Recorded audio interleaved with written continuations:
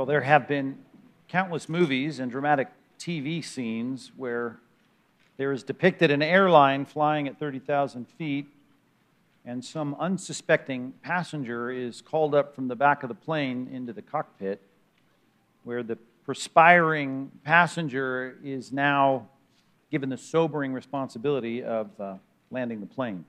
We've all seen that. The perspiring passenger has been given the responsibility to make sure that all these passengers land safely. And of course, he has to grab the headset, and then the tower talks to this untrained, non-pilot who's having to pilot, and he gets a crash course in landing the plane, which I realize is a terrible choice of words.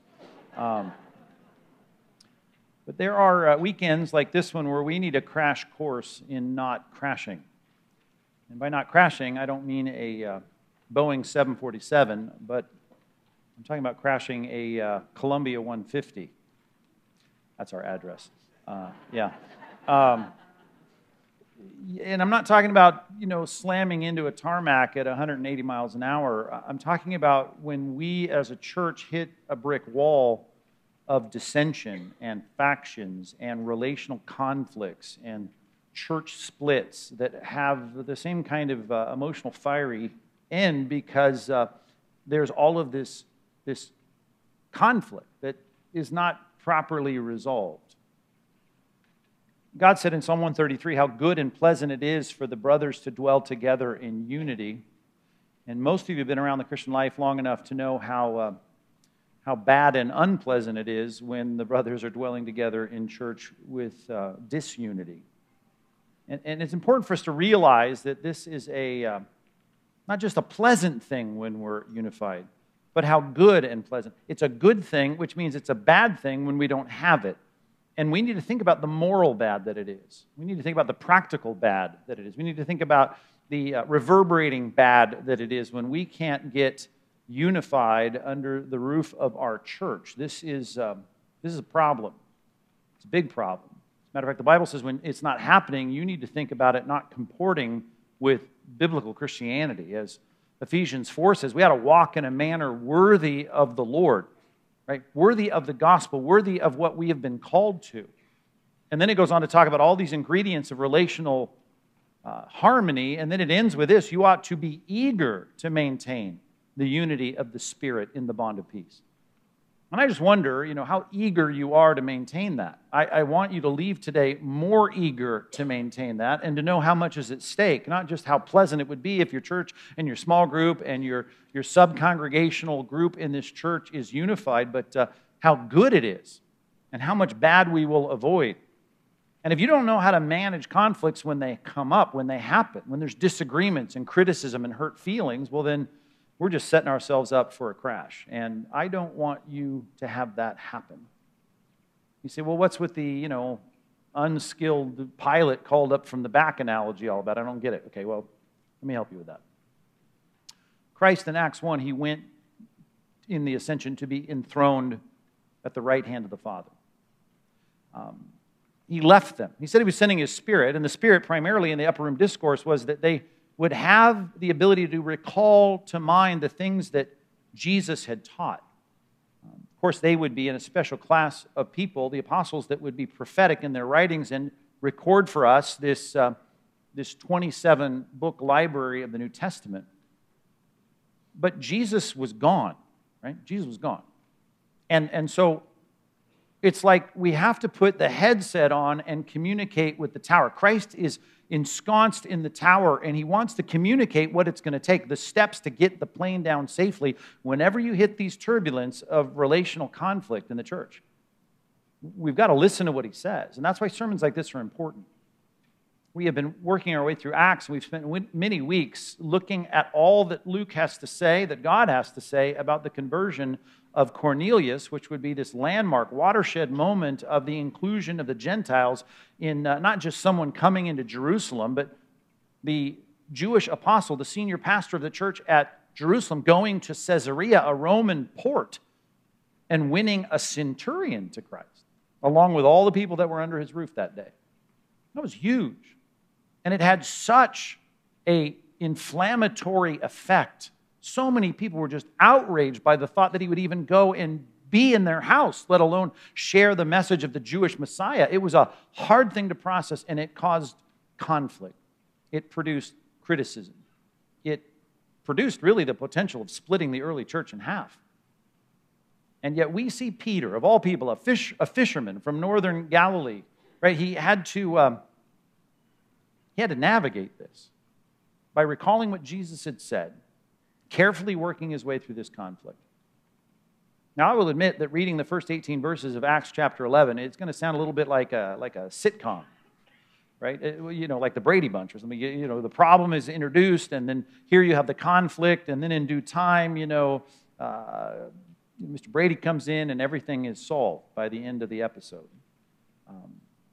And were it to work like that, we would be pleased. And I want to lay down the template, knowing there are exceptions to this, but this is the pattern we need to follow. And there are so many biblical principles that support this. So take your Bibles and let's see if we can learn how to better manage the kinds of conflicts that are sure to arise. And you may say, well, I'm glad we're past the whole Gentile inclusion debate. Matter of fact, you might say, it's so good we don't have debates in the modern church anymore.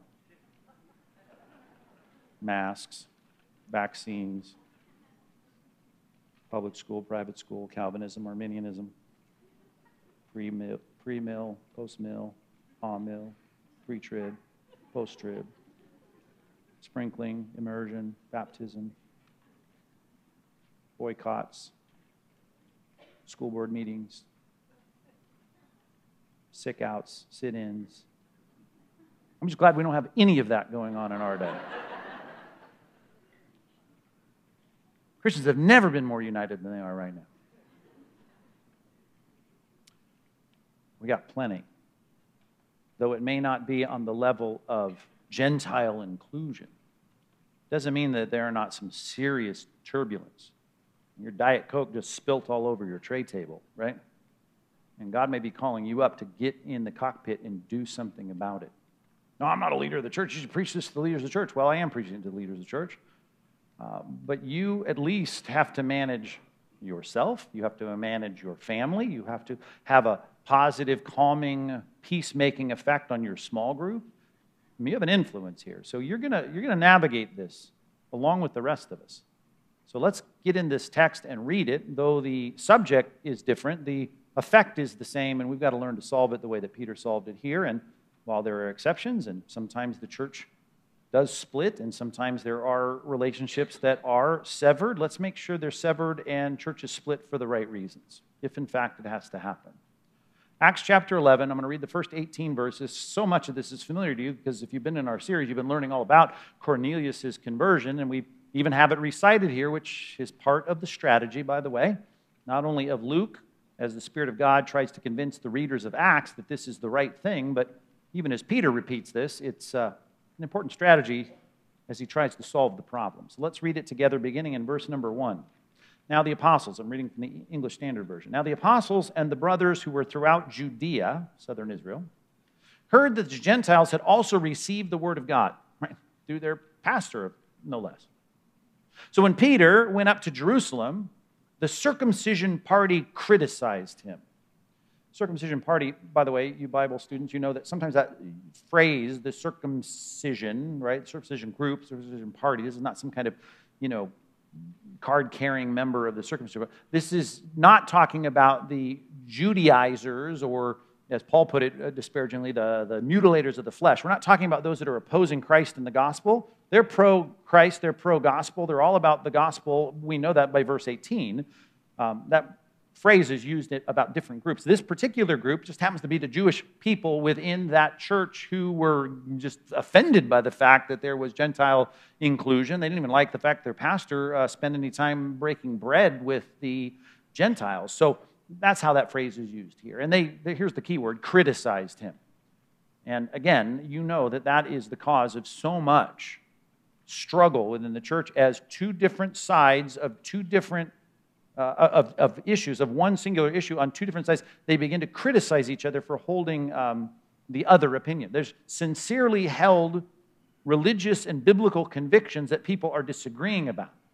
And we want to find this harmonized solution that we find at verse 18, but let's at least read more of the problem. They said, you went to uncircumcised men and ate with them.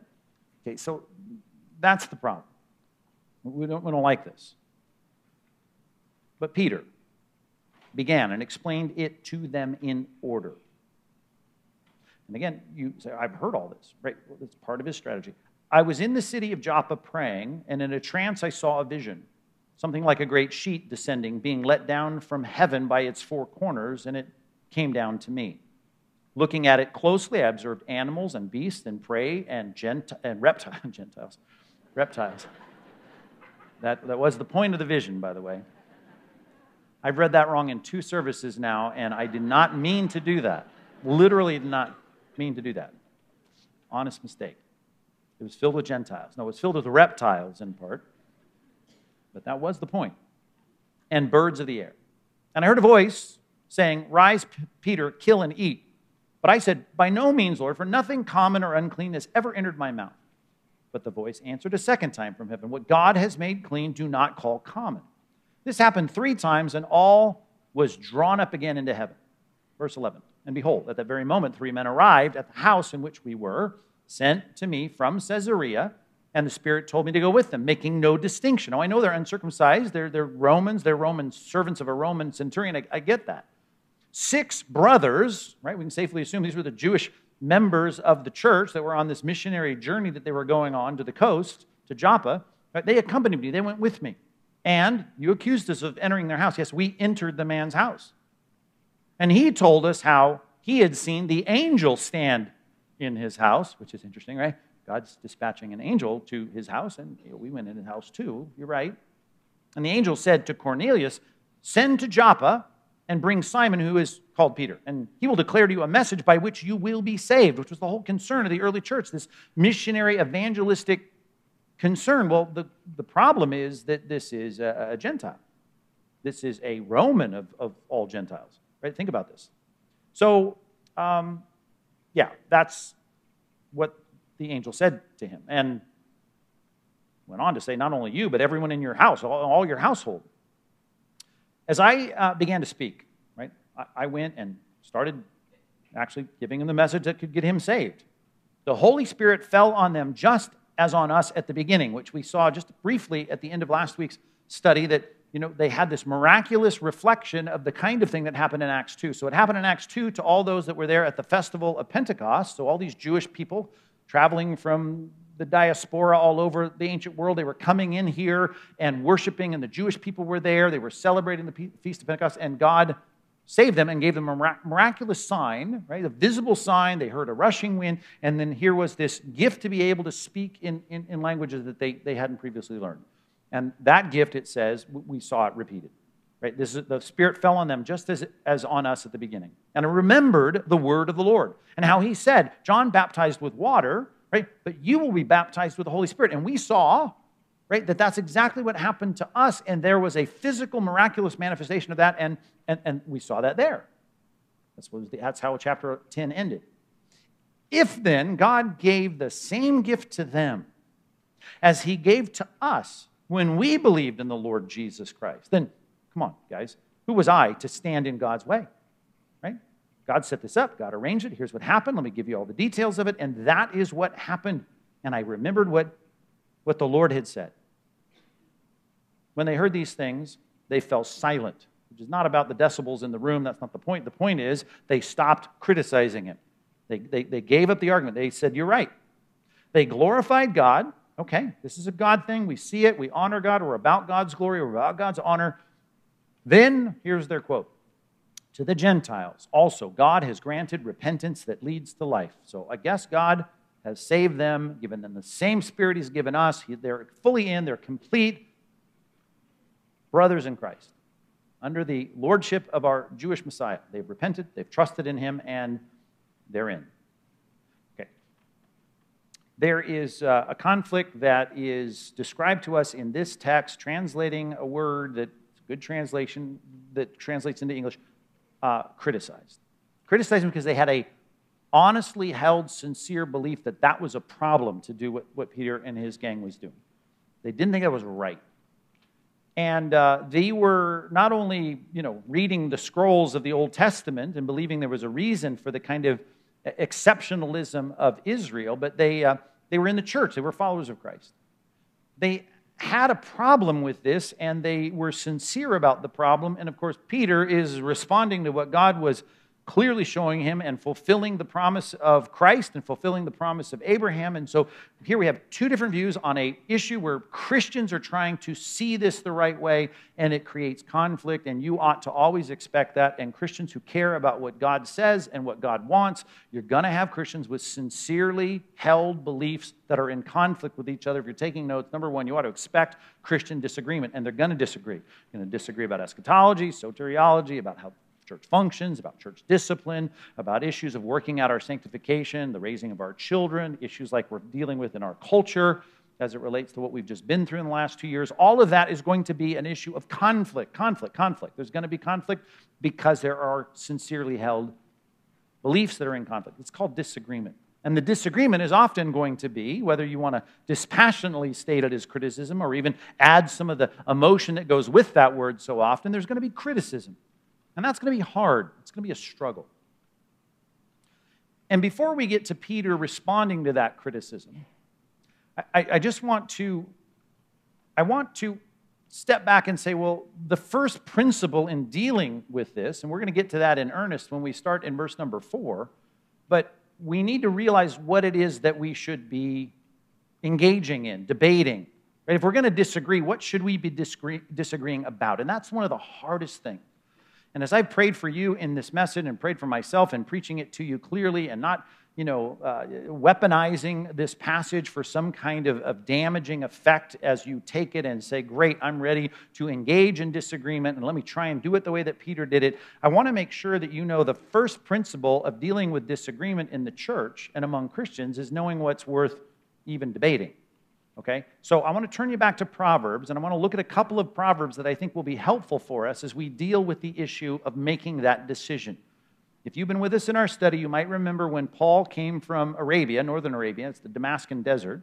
He came to Jerusalem, and they didn't want to receive him into the church, and we talked about how that must have been an emotive rejection, and there was an issue of disagreement, and Barnabas stepped in and solved that. And we talked about, just briefly in that sermon, how we need to think about most of what we disagree about and realize most of it should go into the category of you shouldn't be debating it. And that's true. You've got to know there's so many things that fall into this category. And I think this passage may help you in Proverbs. A couple of them real quick. Let's talk about Proverbs chapter 17. Let's start there. Just two Proverbs. We could go to several, but this is helpful. And an image that I hope you recognize, that once you start in the criticism, you start in the disagreement, you need to know it's going to open up, as we would say in our verbiage, it's going to open up a can of worms. But this is a better analogy, actually. The beginning of strife, this is Proverbs 17, verse 14. Proverbs 17, 14. The beginning of strife, right, is like letting out water. Now, not sure what the writer had in view here, but I always envision when I read this passage, watching one of the videos on YouTube where the guy in some country backyard, they're always big backyards, they have that above ground pool, and apparently they're going to try and replace it or whatever. He pulls out his pocket knife and he takes the side of that vinyl on the pool that's filled to the top and he cuts a little hole in it. Have you seen that?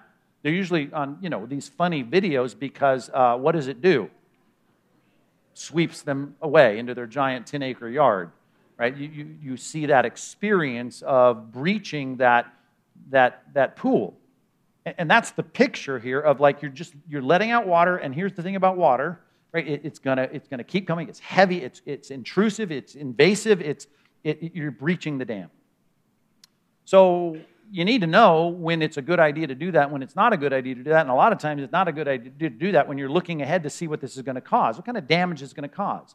Most people aren't thinking about that as they're taking their pocket knife and trying to put a little tiny hole, a little slit in the side of the pool, because it's just going to open the floodgates.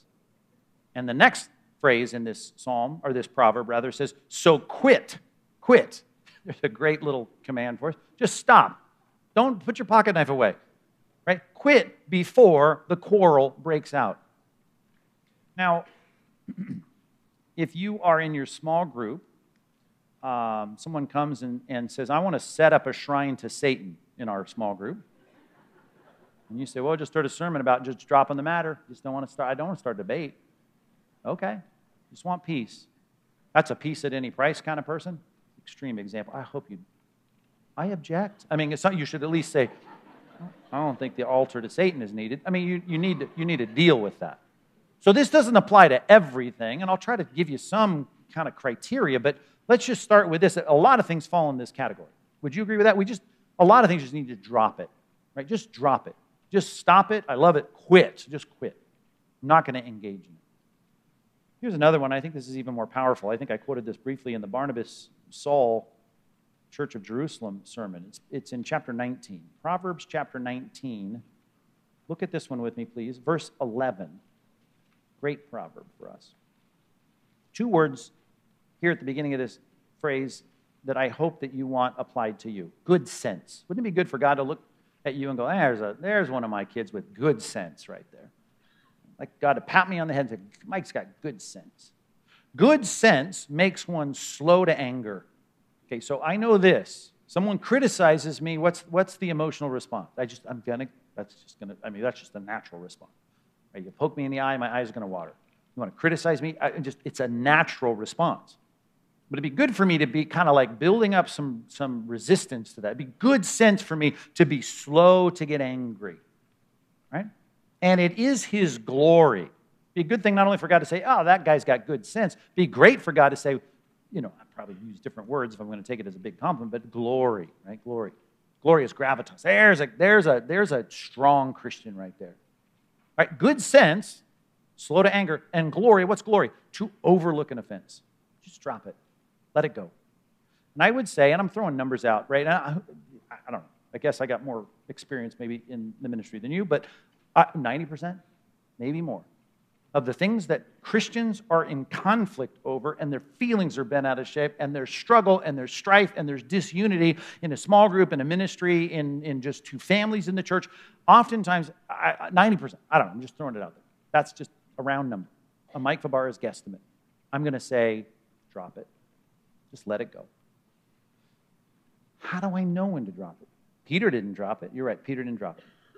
Now, you're probably not dealing with the theology of Gentile inclusion in the church in your conflict. But I will say this, and this is one of the impossibilities of the sermon, to try and give you some kind of grid that will help you take whatever your issue is and say, is it worth debating? Is it worth solving? Is it worth getting into some kind of disagreement? Or do I just let it go? Let me at least give you a spectrum, and somewhere there's a line there, and there's other factors involved. But let me just give you a spectrum that might help, okay? And we use this in our family, and it's a good thing for us just as a basic principle. And I probably shared it with you before, but here it comes again. Okay? There's the difference between issues, right, that are affecting my honor and issues that are affecting God's honor.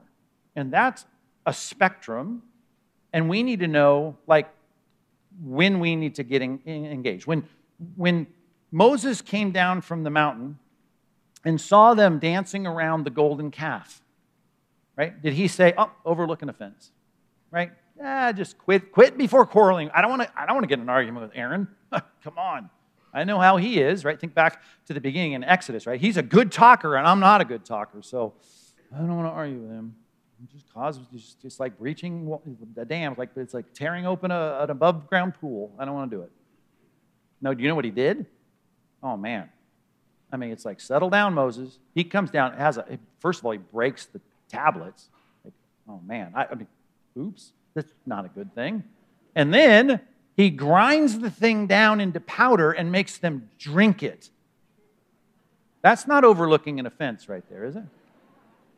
But wouldn't you say he was indignant over God's honor in that? Numbers chapter 12. It says they criticized Moses because of his Cushite wife. Okay? You know that passage? They're criticizing him. They don't like the choice of your wife. Now, if there's something that should make you indignant, I don't know. That might make you angry. Talk about being slow to anger. I'm going to need to be slow to anger if that conversation comes up. Right? Really bad decision. And this came, speaking of Aaron, from Aaron and Miriam, his brother and sister. Do you know what he did? Do you think, did he grind anything up and make Aaron drink it? No. He did nothing. His response was to overlook it. good sense, makes one slow to anger, and it was his glory to overlook an offense. Why? Because that was all about his honor. Now, in the passage, surprisingly, and it's interesting, and not surprising, I suppose, it comports with the whole thing, he was described by God as having the most humble attitude in his generation. Not a more humble man on earth. Humility, right? The sense that this is about me, it's not about God's honor. Peter is not here going, you criticize me, I'm going to tell you how I went to their house. And he's not reacting defensively about a personal attack. He is really concerned with the honor of God because Christ had said something about the baptism in the Spirit and about the inclusion of all the nations. And so he was going to deal with that. Moses didn't deal with it when they criticized the ethnicity of his wife. He let it go, and this sometimes happens when you don't defend your own honor because you're trying to be a son who has good sense and glorious, right? Do you remember what happens in Numbers 12, Sunday school grads? God steps in and defends his honor. That's a good thing, because anyway, when you're dealing with the emotions of being criticized, sometimes you just need to do exactly what it says in Scripture. You just need to turn this all over to God. Entrust yourself to a faithful creator, right? A judge who's going to deal with everyone else. Don't take your own vengeance. He doesn't deal with it, and God steps in and deals with it. And he ends up in the end even praying for his brother and sister because God was disciplining them. So, amazing example of the two extremes of Moses getting really mad and getting engaged, so much so that you're thinking, slow down, Moses, don't make him drink it, right? I mean, to, I'm not going to say anything about this. I just think on that spectrum, let's just start with that. We need to expect disagreement, but the disagreement involves two people, right? I always say marital counseling, whatever, a good argument takes two people, right? Any argument takes two people. And so I can't argue with myself. Well, I can, but it's not the kind of argument you're thinking of. So the reality of me in my life, I've got to start making decisions about what's God's honor and what's my honor. That's why when you take God out of the equation, you start to get statements like this in 1 Corinthians chapter 3. Conflicts in the church of Corinth, God says, I got to treat you like you're just fleshly. It's a weird way to put it. It's like you're just mere humans. You're just normal people. This is like I'm dealing with the Rotary Club here.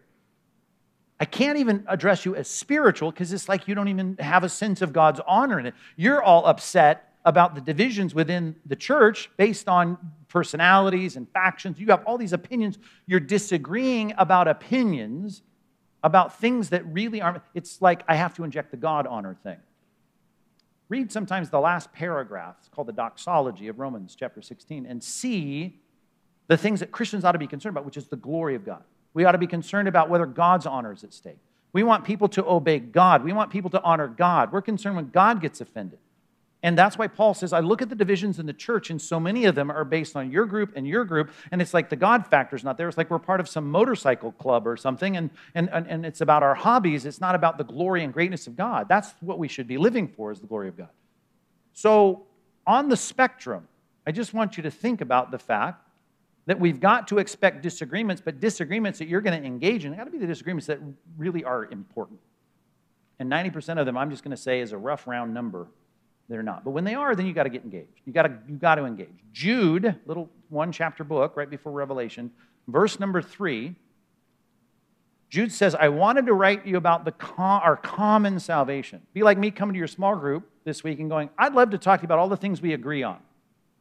And he says, but instead, I realize I've got to talk to you. In this case, Jude has to write them. I need to write you, right, to contend earnestly for the faith. I need you to deal with I need you to disagree. Why? Because people have crept in secretly and people don't even realize it, and they're turning the grace of God. They're blaspheming God by turning the grace of God into a license to sin. So there's something going on here in this group, and it needs to be corrected. And Jude says you got to deal with it. You have to disagree. So you have to engage in the disagreement. So I want to start with that.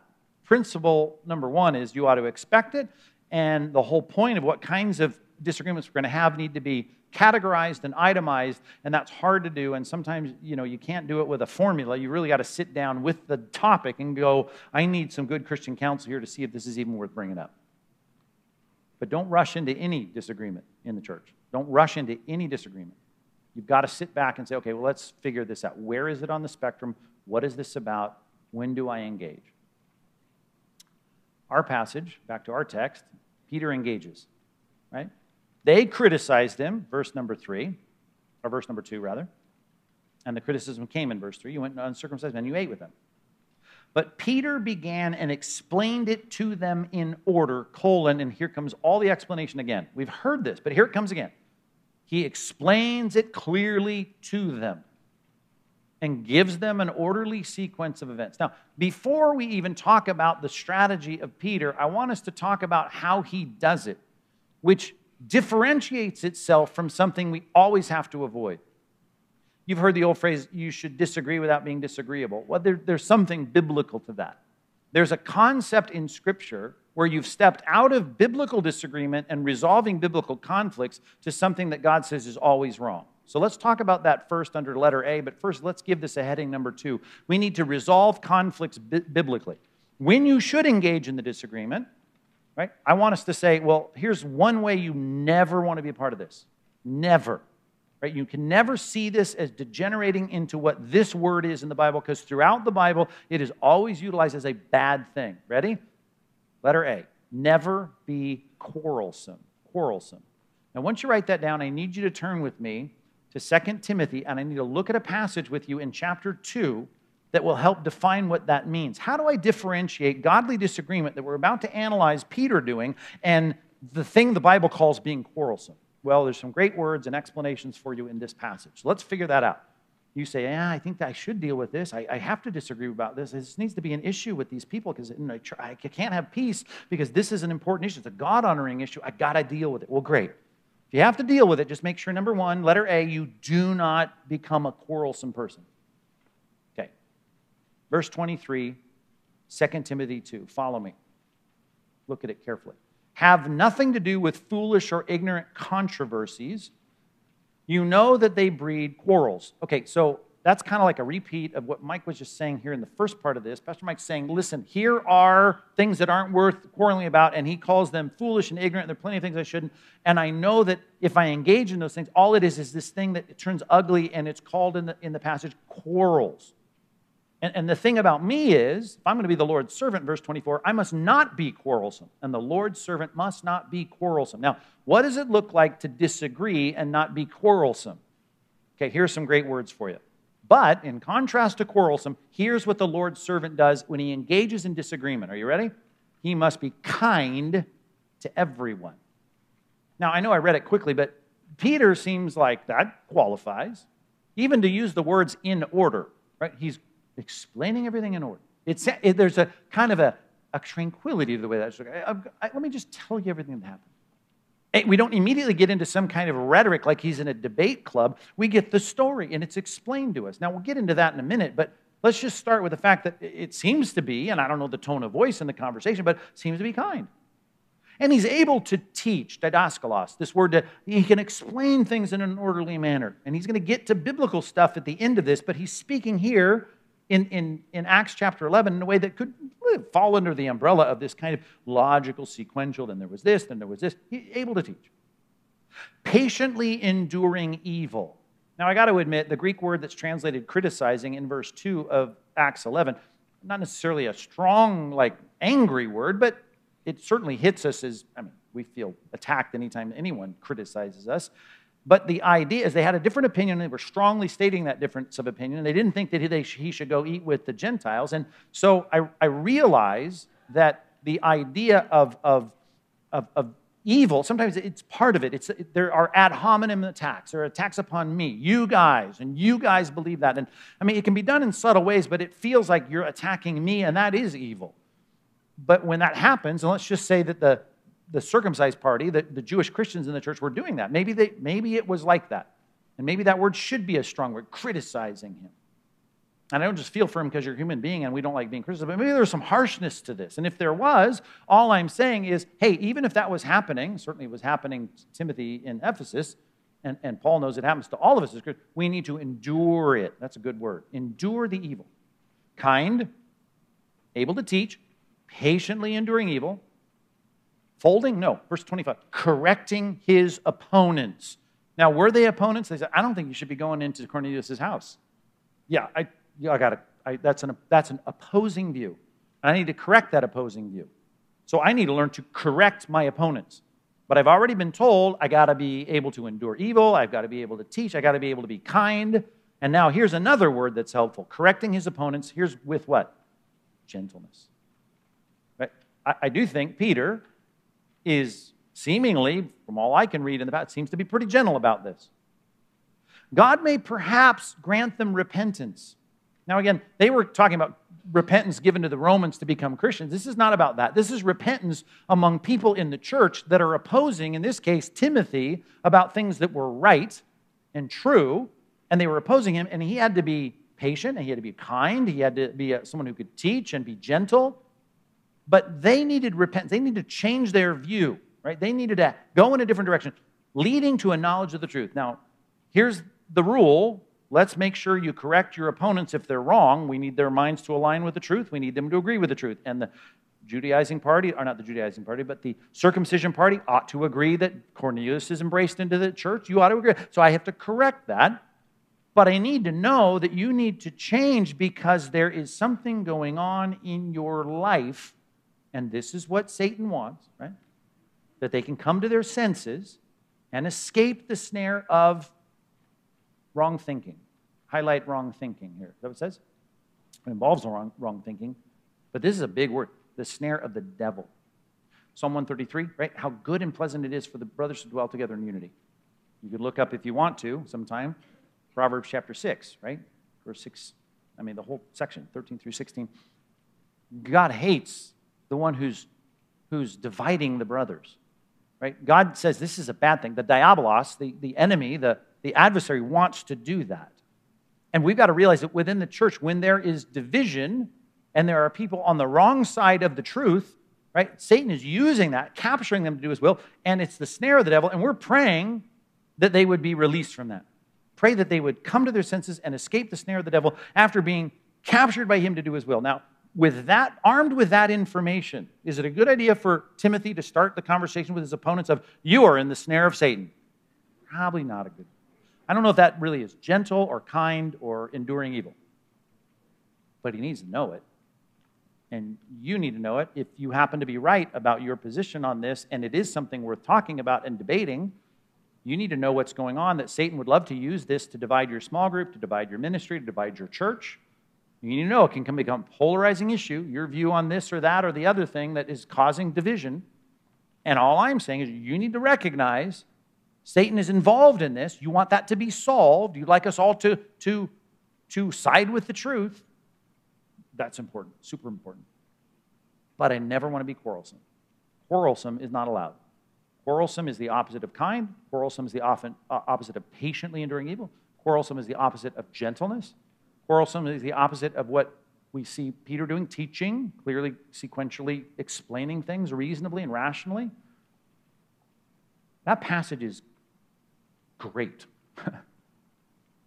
This needs to be committed to memory. This is a great section of Scripture. If you leave this church and go, that was a great sermon today, right? I don't know, that rarely happens, but maybe that happens to you today. Drive it home with this. Commit this section of Scripture to memory. Never be quarrelsome. Never be quarrelsome. Never be quarrelsome. Can't be. It's against the rules. The Bible says it's wrong.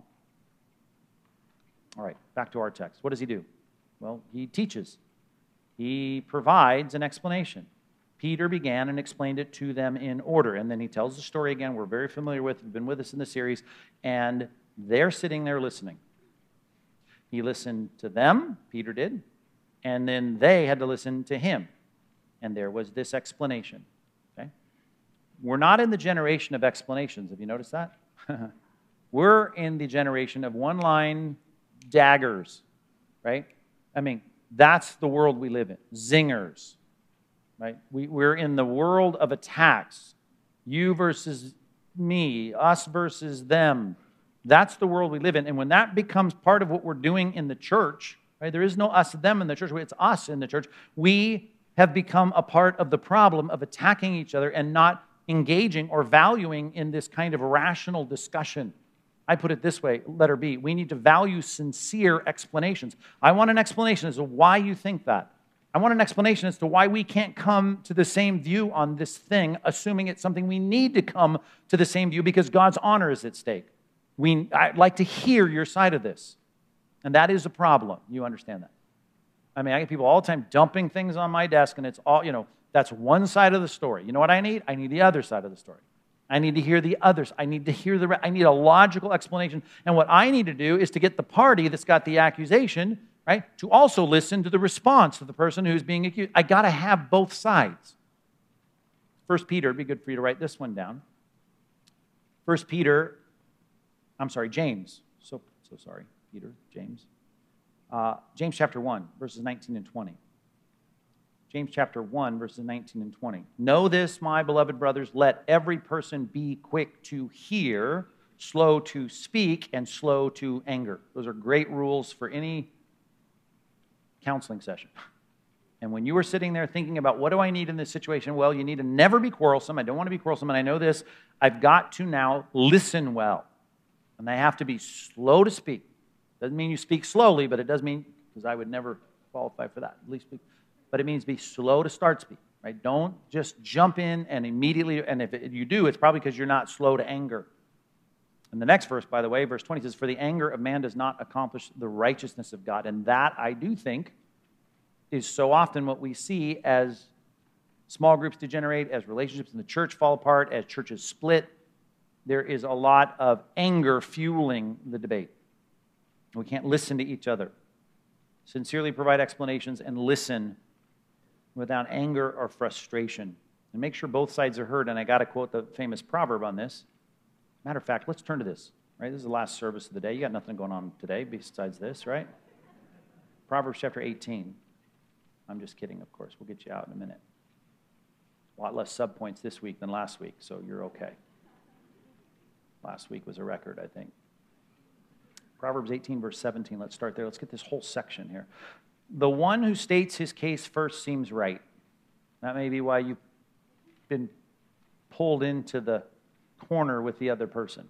That may be why you've joined the alliance that believes this thing and against that side of that group in your small group, and because, it seemed right. Until the other comes and examines him. I mean, that's kind of court language. Like, okay, let's get the other side of the story. And you got to listen to the other side of the story. And when you do, it's like, okay, well, maybe the first story I heard, maybe there needs to be understood and needs to be properly adjudicated in my thinking. Verse 18, the lot puts an end to quarrels. Right? You think about that. In the Old Testament, they had the Urim and the Thummim, and the high priest could, make a decision if it came to them. The tribes leaders came. You could have this thing that God did through the supernatural, indication of what was right and what was wrong. Remember the casting of lots to figure out, who took the stuff from Ai, right? When Achan God used that means in the Old Testament to adjudicate and decide between warring parties. And that, right, may seem weird to you, the magic 8-ball approach, but that was something God used up until the coming of the Spirit. Right? Until we could get the headset on and get something else that's supposed to resolve and adjudicate the mistakes. Even when they were picking a new apostle to replace Judas, they started casting lots, right? Well, I think Bill should be. I think Jim should be. Well, I think Matthias should be. And so the lots were cast, and you had the parties that were advocating for other people. Well, that settled it. The lot puts an end to quarrels and decides between powerful contenders. Okay, well, we're not living in that era anymore, right? God's got a new way for us. A brother offended, though, and this is always true, is more unyielding than a strong city. Picture the look on his face, picture the crossed arms, right? It's all about how this is approached, right? Even the word quarrel here is used in our English text, the idea of quarreling in verse 18. I mean, it's easy to offend. It's all about the emotions, the feelings, the anger. More unyielding than a strong. It's hard to win him back. Quarreling is like the bars of a castle. Right? It's like a fortress now. It's like, you're not going to win me now because I got so much pain involved in this and so much offense. From the fruit of a man's mouth, his stomach is satisfied. He is satisfied by the yield of his lips. And that, by the way, is why we're slow to speak, because the words you use go one way or the other. The carefully chosen words, a carefully soft answer can turn away wrath. There's so many things your words can do to direct this to thing. And Peter was using a logical, sincere, honest, sequential, reasonable, rational explanation of what's going on. And that certainly is carefully weighed words. And you can either have a stomach satisfied or you can have ulcers, depending on how your mouth works. And that's why verse 21 says, life and death are in the power of the tongue. Right? You can go one way or the other. And those who love it will eat its fruit. You may like the conversation and the debate, but you're going to end up living and dying by that sword, the sword of your mouth. And so all I'm saying is be careful. Be careful. Don't never fall into the category of quarreling, and make sure that when you speak, it is a kind of speaking that is done with the kind of respect and gentleness and kindness and patience that 2 Timothy 2 says we should have. And be sure that you're someone that is engaging in speaking and listening to rational, logical, sincere explanations. And that's what Peter was doing, and that is key, and it always should be done in keeping with the truth of what we learned in 2 Timothy chapter 2. Back to our text. That was a good little proverbial excursion. It says in our text here that in verse number 18, I'm sorry, verse 17. No, who knows where I'm at? Verse 16. There you go. That he said, I remember the word of the Lord. I remember the word of the Lord. I remember what Christ said.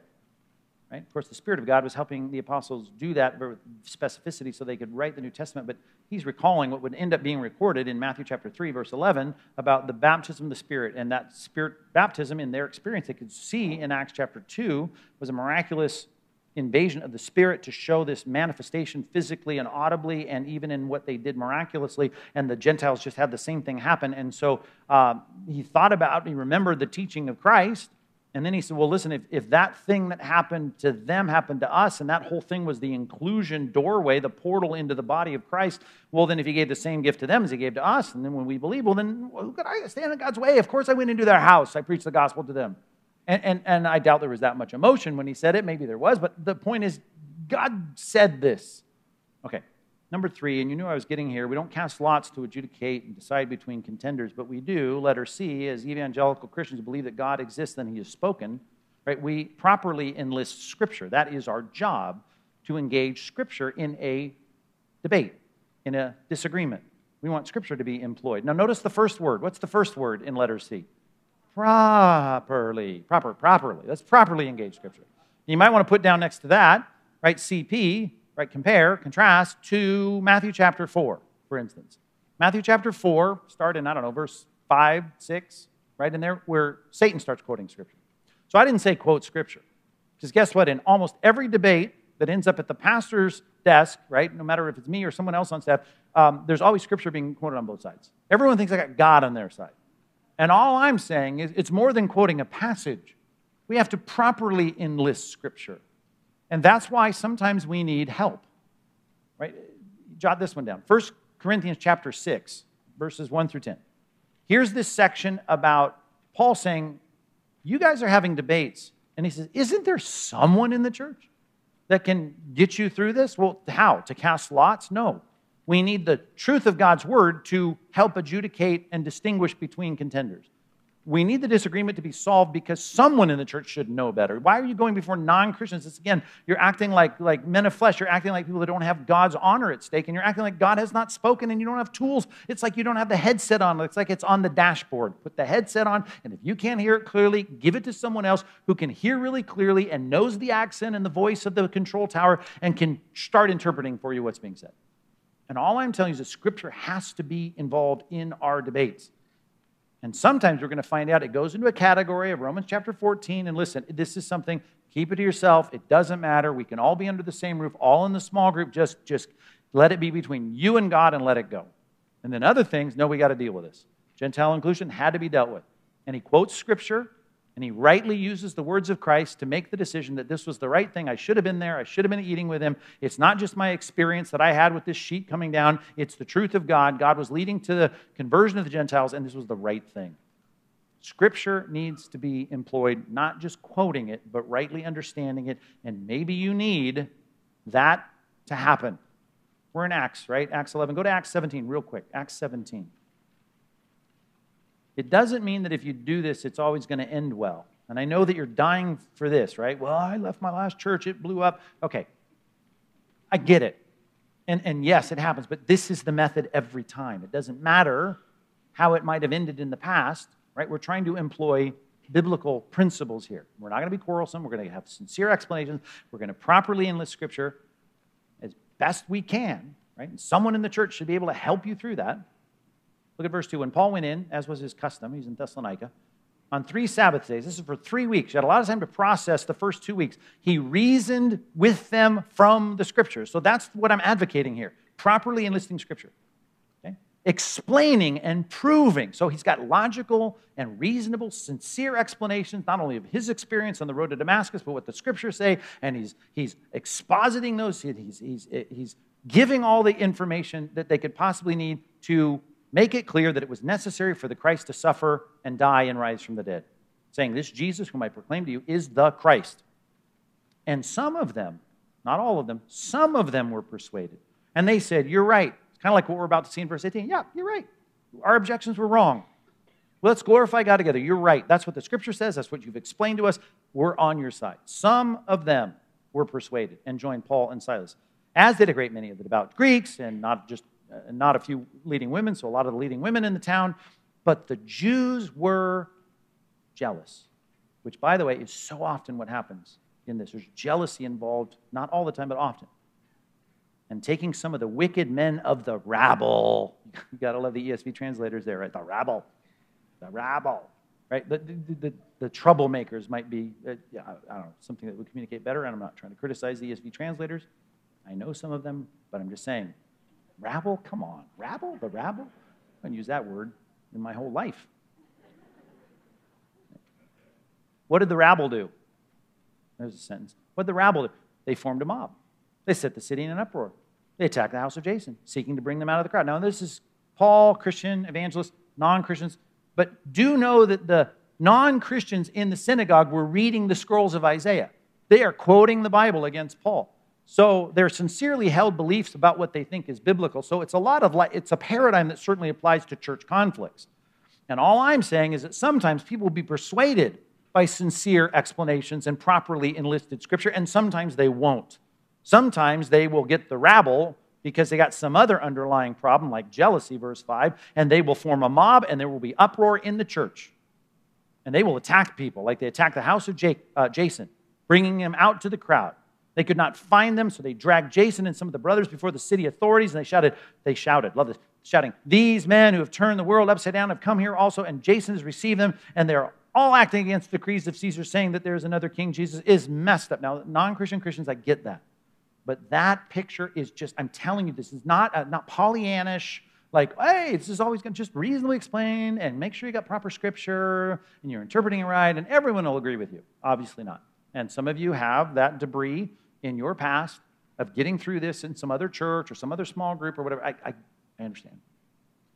But this is the pattern. This should be the goal, because what we're praying for is verse 18, Acts 11. Go back to Acts 11. This is a beautiful way to end this passage. Here it comes. It's so well stated and so idyllic, and I wish it were true every time, and I want it to be true in your life in the next conflict. When you hit turbulence, I'd love for you to be able to navigate it like this, to where it ends after non-quarrelsome, sincere explanations and properly enlisted Scriptures, that when they hear it, they'll stop criticizing you, they'll stop being your opponent, they will glorify God and say, well then, you're right. You've explained it well, Scripture wins the day, and we're good. Because that's how it ends here. Yeah, you're right. I don't much like the Roman soldiers. I don't much like the fact that they're claiming that Jesus is, their Savior like he's ours, because I got struggles. I don't like that some of the traditions of the fathers aren't being kept. We're supposed to now eat with them. But you're right. God has granted also repentance to the Gentiles that leads to life. One last passage as time gets away from us. James chapter 3. Here's what I'm praying for as you respond to that kind of Christ-honoring reason. Matter of fact, just jot that down. We'll have 2 minutes to deal with this point. But respond to Christ-honoring reason is the third point. Number 3, respond to Christ-honoring reason. You've heard the old line, listen to reason. I want you to listen to Christ-honoring reason, because there's that third element involved. Now, your opinion and my opinion is God and God's word and God's honor. And so we want to listen to God-honoring reason and be persuaded by it. And this is what wise people look like. And I want my church, this church, your church, our church to be filled with wise people who can solve their relational conflicts. All the feuding, all the disputes, all the disagreements, and I don't think they handled it right. I don't think that's the right thing. I don't think those people should be doing that. And why are they involved in that? And I don't think they should do that thing or this thing or believe in that. Okay, I want our church to be filled with wise people who can deal with the problems the way that verse 13 through verse 18 describes. This is beautiful. Let's read it. James 3:13. Who is wise and understanding among you? I mean, who is the one that God says, there's good sense, there's glory? Who's wise and understanding? Well, by his good conduct, let him show his works in the meekness of wisdom. They're not bombastic, pugnacious people. They're not argumentative people. They're not quarrelsome people. But if you have, oh, look at it again. Here it comes. By the way, that's a whole other state. Bitter jealousy.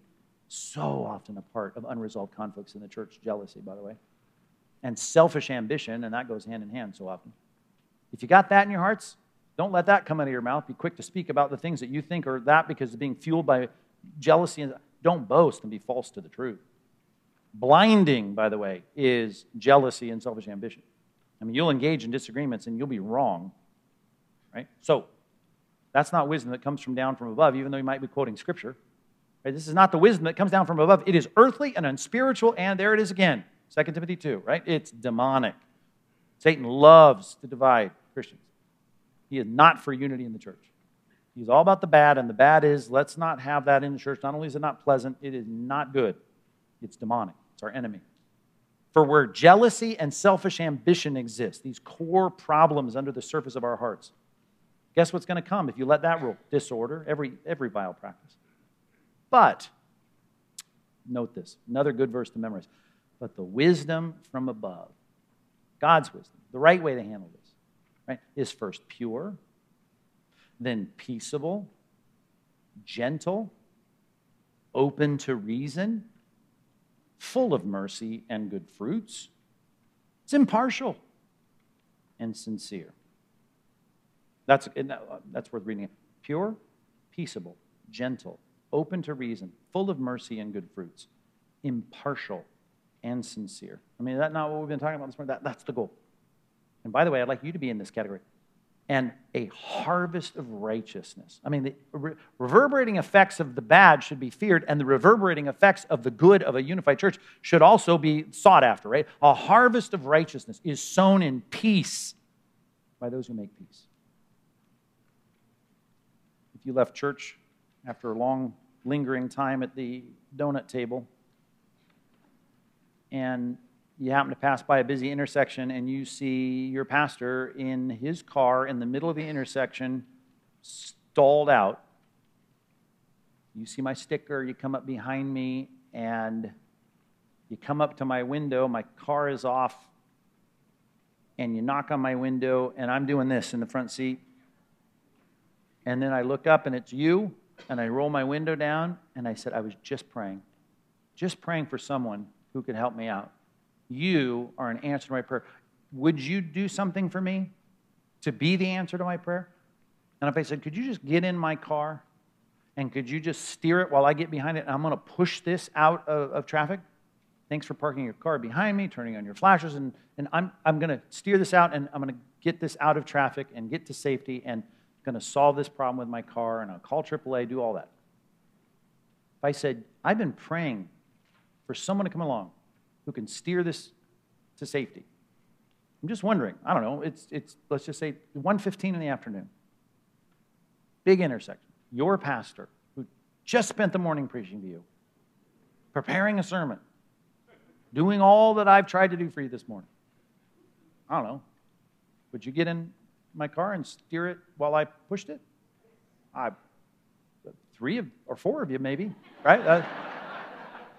I wouldn't expect an audible response, but I'm hoping, 51% of you might say, yeah, I can do that. I'll do that for you. I mean, if I'm an answer to your prayer and all, sure. I do pray that our church is unified, filled with people that are peacemakers. But it isn't my prayer only. Matter of fact, Christ prayed a very specific prayer in John 17. And he prayed something that you have the wherewithal to be the answer to. And by the way, that passage is so good because it's not just the people that he's speaking of in the near field, right? Not just the apostles that I've been following me around Jerusalem and Galilee and Judea. I'm praying for those who will believe in my name because of them. Well, what was he praying? Let me read it to you. John 17:21. That they may all be one, There's a statement of unity. Just as you, Father, Jesus is praying this, are in me and I in you, that they also might be in us. Now that's a mouthful, but listen to that. I pray that they might be one. Just as you, Father, are in me and I am in you. Talk about unity. That they also might be in us. Purpose clause, so that the world may believe that you sent me. A verse later, he says, here's what I'm praying for. I in them, this group of people that are mine, not just that first generation, but down to the 21st, and you, Father, in me, that they might become perfectly one, so that the world may know that you sent me and loved them, even as you loved me. Another mouthful, right? So that the world may know that you sent me and loved them, right? Looking down the corridor of time, even as you've loved me. You're going to have conflict maybe this afternoon, maybe next week, maybe next month, potential schism in your small group. I'm just asking you, please, please, value the unity of the church. Peace at any price? Not telling you that. Most things drop? Yeah, probably most things should be dropped. Some things to be discussed? Discuss it without being quarrelsome. Reasonable, logical, sincere explanations, biblically driven. Things adjudicated between strong contenders because of Scripture, properly interpreted, right? And then listening to reason, being open to reason. You can do that. God has given you that ability. The instructions are there, and you and I can be an answer to the high priestly prayer of Christ in John 17. That's huge. May we please him in being the answer to his prayer this week. Pray with me. God, we need desperately to be a church that shows the world that we're Christ's, that we are your sons, that you have loved us, that your love is upon us. You said, if we love one another, the whole world would know that we're your disciples. And then you went further in this prayer, Christ, and you told us that that is going to be expressed in the fact that we can be unified. That we're not like just the Elks Lodge or the Rotary Club. We're not just looking at interpersonal conflicts and hurt feelings. We've got the honor of Christ that we're concerned about. We're willing to overlook personal offense. We're concerned about the truth, and we want to make peace, and we want to logically hear each other. We want to biblically defer to Scripture even when it's hard for us, like it was hard for those Jews in the first century to say, okay, I guess that Roman centurion is a brother in Christ. That's hard. So God, help us work through these issues in all the practical ways we have to do it. In Jesus' name, amen.